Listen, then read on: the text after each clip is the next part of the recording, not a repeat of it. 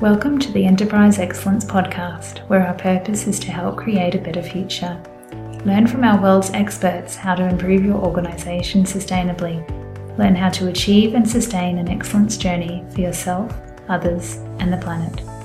And I'm your host, Brad Jevons, coming to you from Brisbane, Australia. We are proudly brought to you in association with SA Partners, a world-leading business transformation consultancy. SA Partners are a truly purposeful company focused on helping organisations achieve sustainable improvement for themselves, others, and the planet. Welcome to episode 94 of the Enterprise Excellence Podcast. It is such a pleasure to have Mr. Scott Copeland back on the show with us for part 2 today. In episode 93 last week, we talked about commercial storytelling and having a leadership team who is committed to excellence, who can engage in dialogue about their organisation's story, purpose, and shared vision, and really connect with all their employees. If you haven't already, listen to episode 93 first. In this episode, part 2, we'll talk about why leaders don't seem to want to engage in dialogue with their staff and the difficulties many have. We also chat about how leaders can get to engage in teams and become really bonded with that shared purpose and vision with all employees, and how leaders can understand why employees might not be performing at their best and what they can do about this. Let's get to it. Scott, thank you so much for joining us today. Well, thank you for having me. Mate, with the thing I'm finding, Scott, is that for many years, we have been studying leadership and soft skills. It's been a constancy, you know what I mean? And I'm all over it too, and I'm still writing about it and training on it. But I find a lot of organizations, and I'm talking Australia because I mainly engage in Australia. I find in Australia, a lot of leaders just don't even engage in a conversation. It looks as if they avoid the conversation or they avoid that problem situation. Do you experience that at all? Are you experiencing any leaders that just do not even enter into dialogue, or it seems like they're avoiding it? They're just not dealing with that person who's upset or a blockade? I would say that it's rare that you do get the dialogue. And it's even with the dialogue, very, very challenging to be successful. I think the statistics that you noted, or at least alluded to at the beginning of our conversation, are testimony to that. So it's, not an easy undertaking. The fact that you have mentioned that, you're all over it and you've been reading about it, writing about it, and learning about it, and have an enterprise focus that is, a sort of a never-ending, undertaking on it, speaks to the fact that it isn't a simple, we can just pick it up and run with it. And so not only is it less common to find people who are open to dialogue, it's also, even when you do, even when people try, it's a very hard road. And I guess the ultimate is, on all of this, I'm not saying, it's so hard, give up. It's the wins that are so powerful that make it desirable to consider and actually pursue the next one. I mean, that's basically why I'm in my career. It is so tough, and it's incredibly satisfying when you have the wins, and it's enough to keep you going to the next one. Yeah. And they are far and few between. Scott, what you're talking about there is we could have a leader who's sitting there and there is someone who's not aligned to the vision and purpose, and they're becoming a blockade. And that leader could either be, I guess, jumping to conclusions or avoiding the conversation. And I guess there's probably other things that could be happening. But what do you typically find, or do you have any view on why do leaders not go and have that dialogue and try to understand, and then actually truly try to help to get that person in the right seat or align them to the vision and purpose, or in worst cases, find them another bus? Well, I think, first of all, it depends on where they are. In other words, if you're the top leader of the organization, then there's a real serious problem.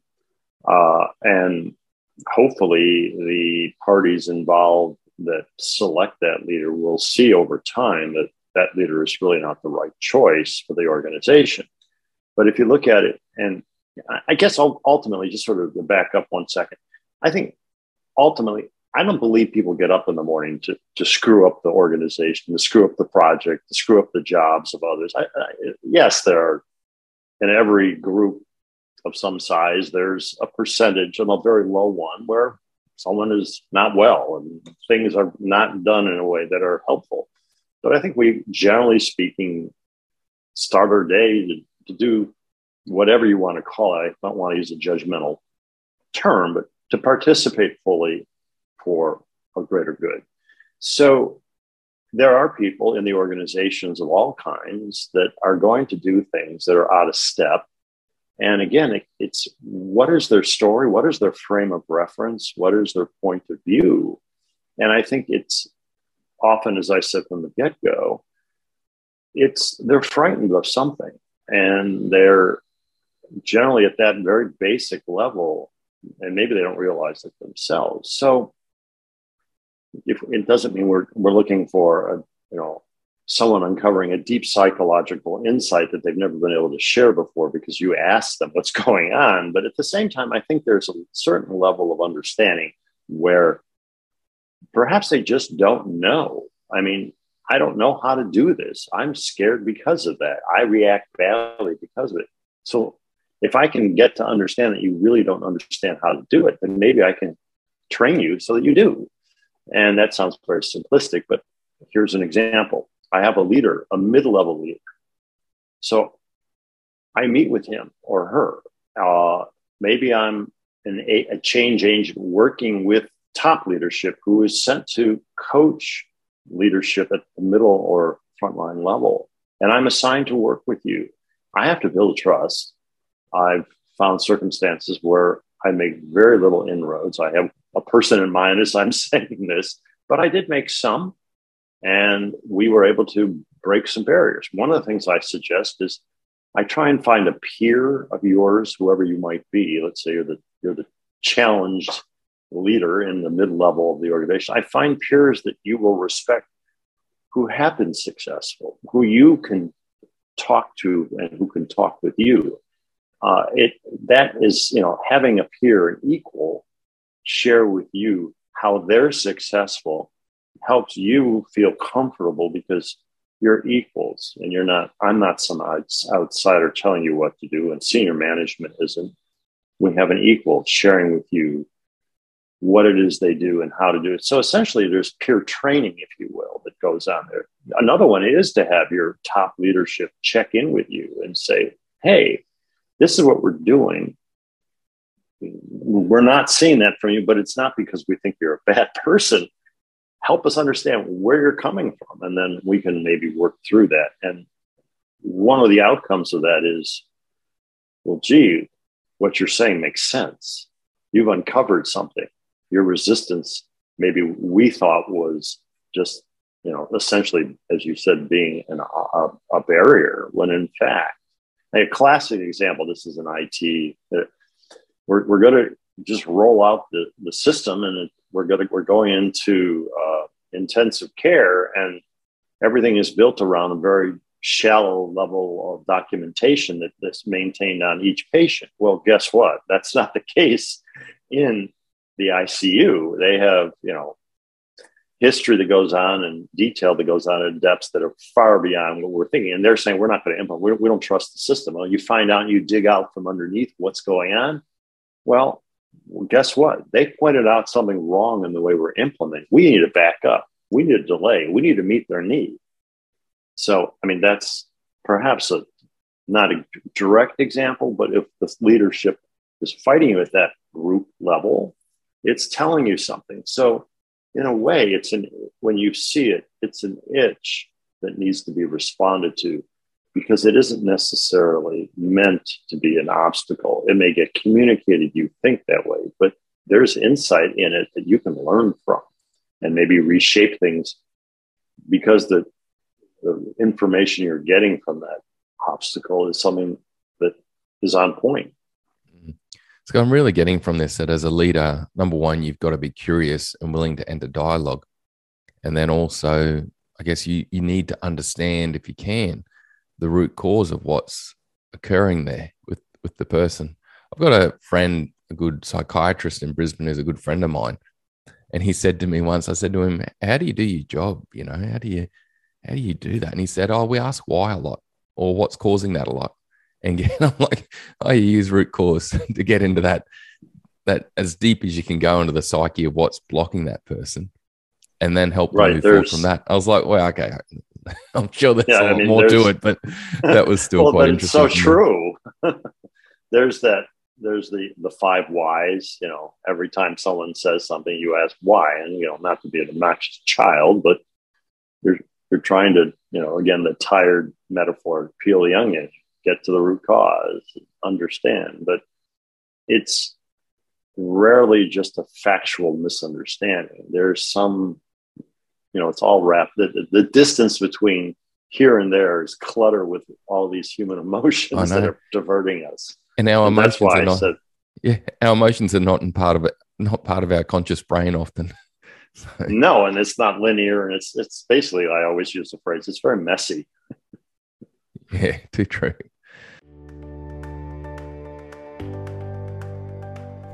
Go to enterpriseexcellencepodcast.com/downloads to get hold of a book overview and press release Scott has kindly provided us. Please like, subscribe, and share this podcast to help others gain insights and create a better future. Let's get back to the episode.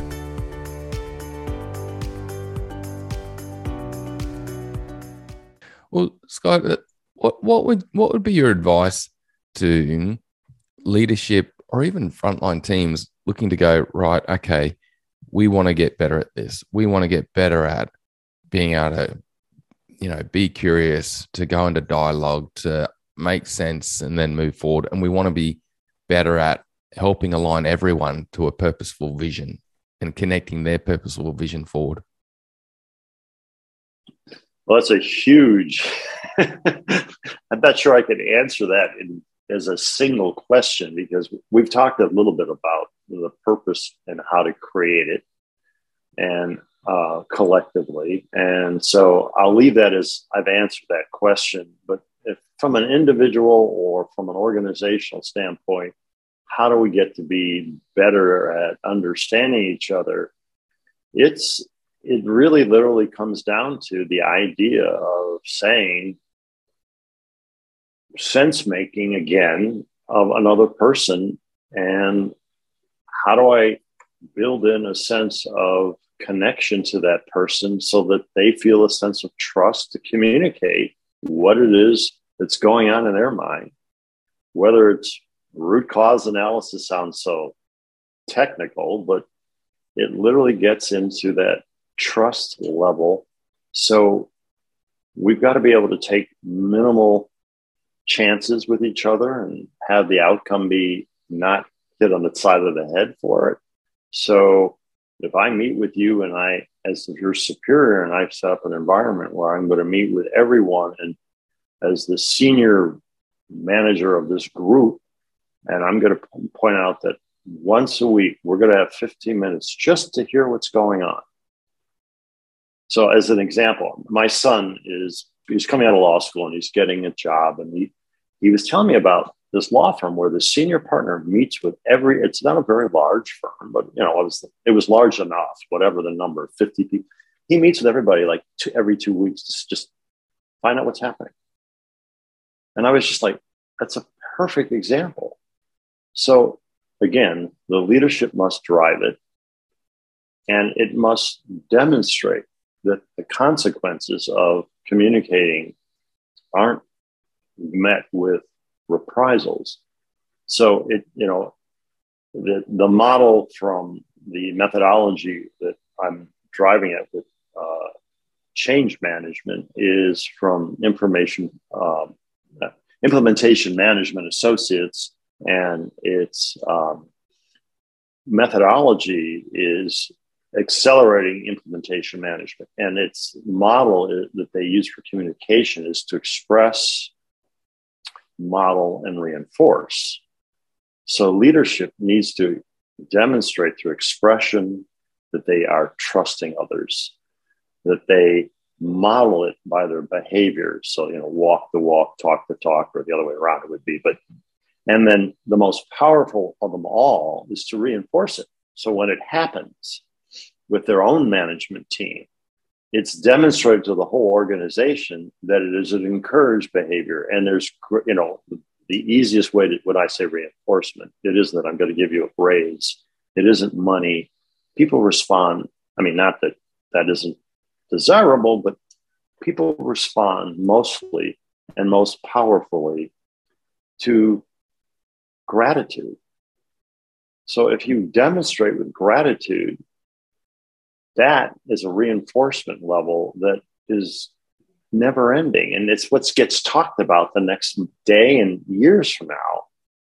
When someone does something that shows gratitude, and this, a simple example is there's an implementation, the call center that's handling everything, the medical director shows up like a week after the implementation. It's very successful. And he comes in with a sheet cake and a stack of plates and a knife and plastic forks and napkins. There's no HR didn't come with him and public affairs didn't come with him. He just showed up. He did it himself. And he goes around, he cuts a slice of cake and goes over to each call taker, hands it to them, shakes their hand and says, thank you. Yeah, we couldn't have done it without you.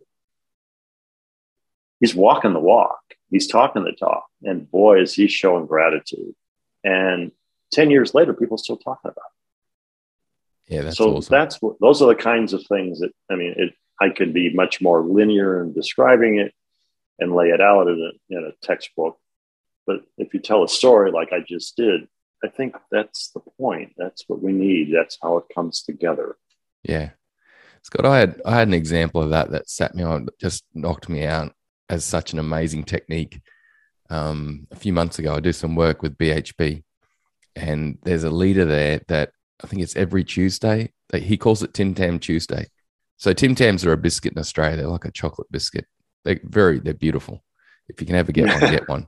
But he calls it Tim Tam Tuesday, and every Tuesday, because they got shifts that cycle. So over a Tuesday, the different shifts cycle on. And he'll take a whole heap of Tim Tams down to the mess room, down to the meeting, down to the staff room, and he'll just sit there, put the Tim Tams out on the table and just sit there. And for the first while, people would hardly talk to him because he was the big boss, the big boss.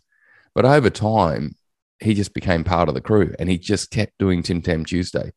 And I was like, wow. And now he goes down and he's just part of the crew and he's just having a conversation. And then they don't even talk about work necessarily. Like work comes up, but right. I was like, wow, that is a way to enter dialogue with people, And I think he does that he does another technique with the managers below him. And yeah, it's great, isn't it? I love it. It's exactly the same as the story I told, and it's so simple, and it just takes sort of shedding all the coverings that we have on ourselves for whatever reason, and just connecting. And so trust, connection, dialogue. Then we're going to start building a common purpose out of that. Yeah, that's neat. Scott, thank you so much, mate. I really appreciate the knowledge and input, and thank you for writing such an amazing book. Mate, what's been a recent insight you've had? Like, I know people are going to gain insights from your book and this podcast, but what's been a recent insight you've gained? Well, it's an interesting question because, I learned how and got certified with scuba diving very recently.